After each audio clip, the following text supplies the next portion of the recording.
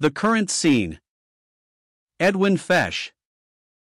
A look at the present. There is a tendency to look back and recall the good old days.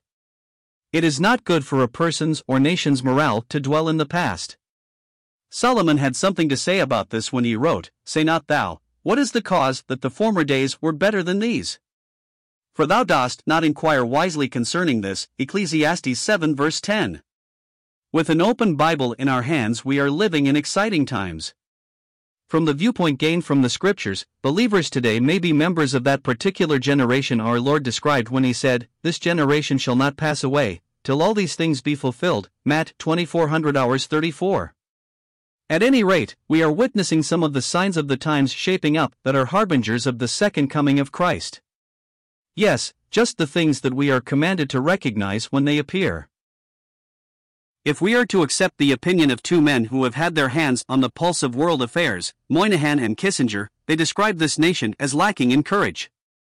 Solzhenitsyn, in his Harvard address, said, "A decline in courage may be the most striking feature which an outside observer notices in the West in our days."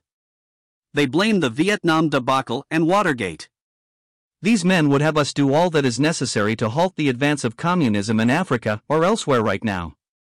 Kissinger rightly argues that where you are faced with an aggressive foe, you must choose a place where the nation says, "Here I stand." It would appear that President Carter is going to avoid a real showdown in Africa. With the memories of Vietnam, he would receive few cheers from the citizens. Both the United States and Russia have their Rubicon.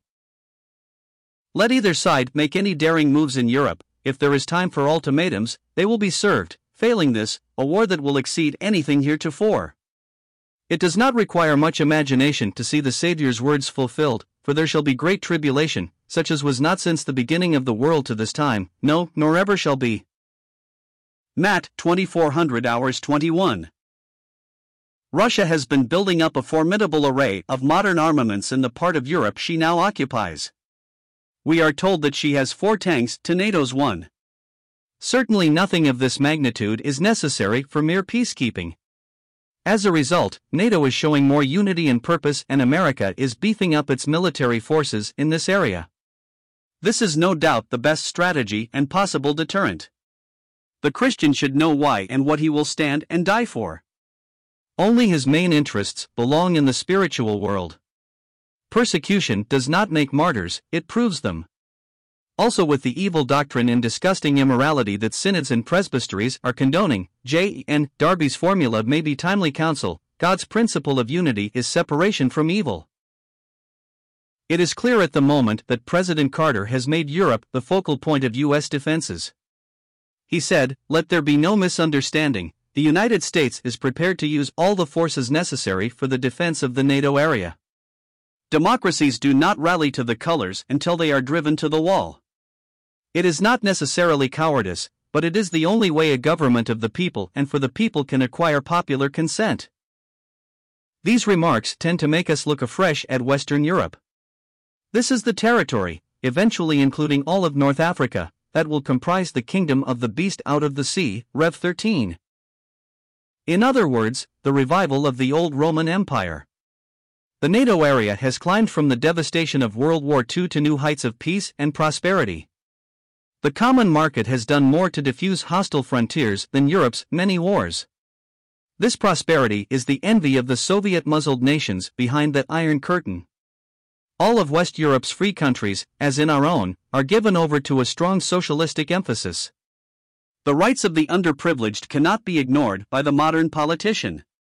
Consequently, the campaign promises essential to win votes become unrealistic when one is in office. The masses become disenchanted, restless, and fodder for the demagogue. Terror squads take the law into their own hands and with one goal, to destroy the existing institutions and analyze later.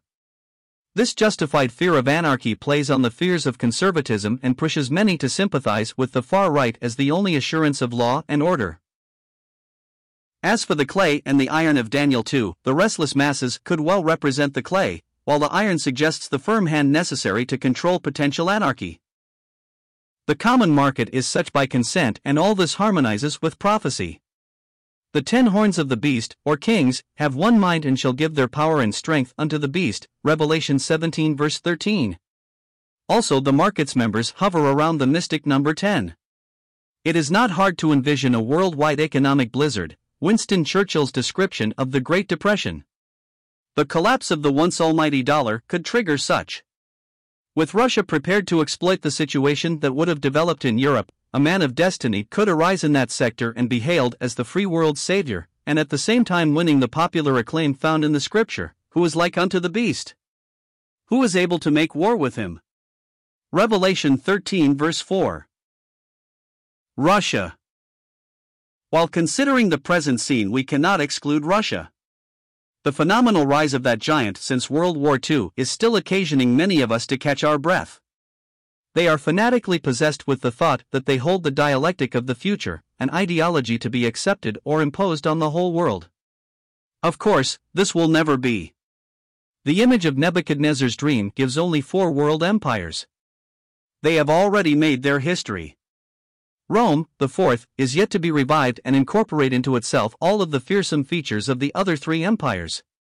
This is gathered from the composite and symbolic description of the beast out of the sea.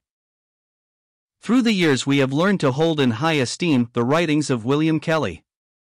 We count him as our mentor when it comes to prophecy. Back in 1874 there appeared in print his reflections on Russia based on his insight into Scripture. Here are some of the thoughts he penned at that time. Let me say here that according to Scripture, there cannot be the slightest doubt that Russia is reserved to play a most important part in this great future crisis. For the policy of that vast empire affects the same objects as the Assyrian of the last day. Russia from its position in the northeast is known to seek the lead as suzerain over the eastern powers, acquiring influence politically, so as to be able to mold and guide those vast hordes of Central Asia down to the south. It is my conviction that Western influence will ere long be completely annihilated in the East, and the dominion of our own country, Great Britain, in India is destined to be short-lived. But this is merely by the way, which if true serves after all to show the importance of having a scriptural judgment on these matters, and how they prepare the mind for what, when it comes, will shake if not paralyze those who have not believed it, whereas, on the contrary, the development of facts, which prepare the way for the immense changes of the latter day, falls in with the faith of those who believe the word of God.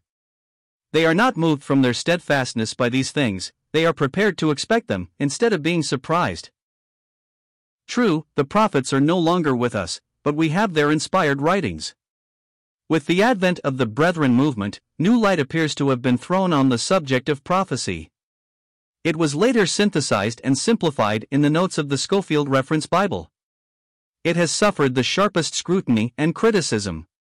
Of late it has been ably defended by the professors of Dallas Theological Seminary. At the moment, a large segment of Bible-believing Christians are dispensationalists and for the most part can give a good scriptural reason for the hope that is in them.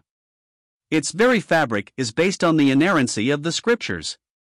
Defection is rare, if at all, in this area of interpretation.